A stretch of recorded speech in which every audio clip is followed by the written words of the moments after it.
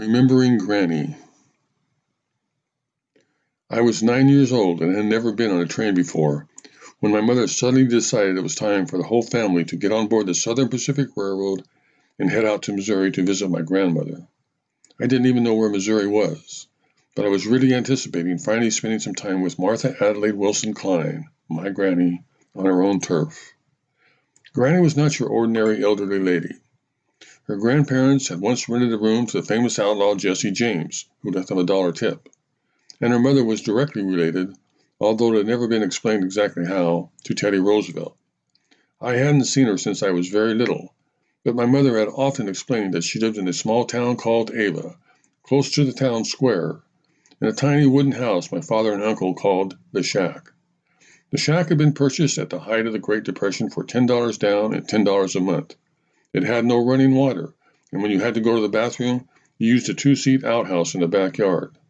Drinking water was retrieved from a nearby well, and since collecting enough water to take a bath was a real hassle, bathing was way down on everyone's list of priorities. The town itself still allowed horses to be tied up on posts in front of the grocery store, and you could buy all the cherry cokes you could drink for a dime and go to the movies on Saturday afternoon for a quarter.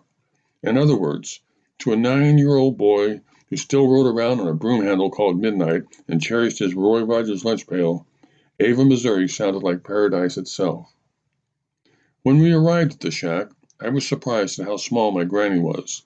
She was barely 5 feet tall, but her eyes sparkled as she took me by the hand and led me into the backyard to show me the chickens and rabbits that she raised. I had never seen chickens before, but I had just decided that they were kind of cute when Granny bent over, grabbed one of them by the neck, and began swinging it around over her head. I could hardly believe my eyes as she finally threw the poor thing down on the ground and waited patiently for it to stop running all over the place. When it suddenly dropped dead, she picked it up, took my hand, and the three of us returned to the kitchen to start preparing dinner. "Have you ever plucked a chicken before?" she asked me as she handed me the lifeless bird. No matter how hard I tried, I couldn't seem to speak. The next afternoon, still not fully recovered from the shock of seeing a chicken get its neck wrung, I ventured out to the scene of the crime to play with the rabbits. They were caged in a huge hutch. There had to be at least 30 of them. Granny came up behind me and asked me if I would like her to take one of them out so that I could pet it. "Can I pet them, really?" "Sure you can pet them," she said as she reached into the cage and pulled out the cutest one of the bunch.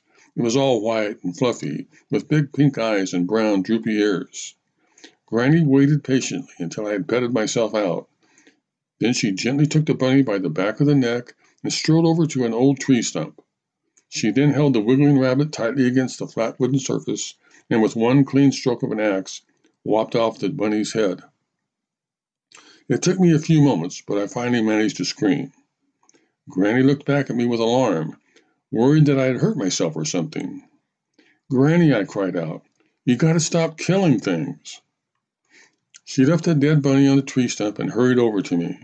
She put her arm around me, looked deep into my eyes, and gently explained, "Honey, a body's got to eat." I don't remember exactly how long we stayed in Ava, Missouri that long ago summer, but by the time I went home, I loved her fried chicken and rabbit dinners, and I could pluck feathers and skin a rabbit with the best of them. Over the years, Granny and I had many talks, and it would take forever to list all the invaluable knowledge she passed along to me. She also wrote me a lot of letters, especially when I was in Vietnam, each of them ending with her favorite saying, "See you soon, if the Lord's a willing and the creeks don't rise." Granny passed away a few years back at the age of 89. She had been born before there were airplanes, lived through 2 world wars and the Great Depression, saw a man take a stroll on the moon, and was a walking, breathing history book. She also made sure that for almost 40 years, I always received a card on my birthday with 2 crisp, brand new dollar bills in it. She is buried on the gently rolling hill just outside of Ava, next to the only man she ever loved, and not far from her beloved shack. A while back, someone asked me, what was the toughest thing I've ever had to do? Serving in Vietnam and a number of other things crossed my mind, but the answer was actually very simple: reading the eulogy at my granny's funeral.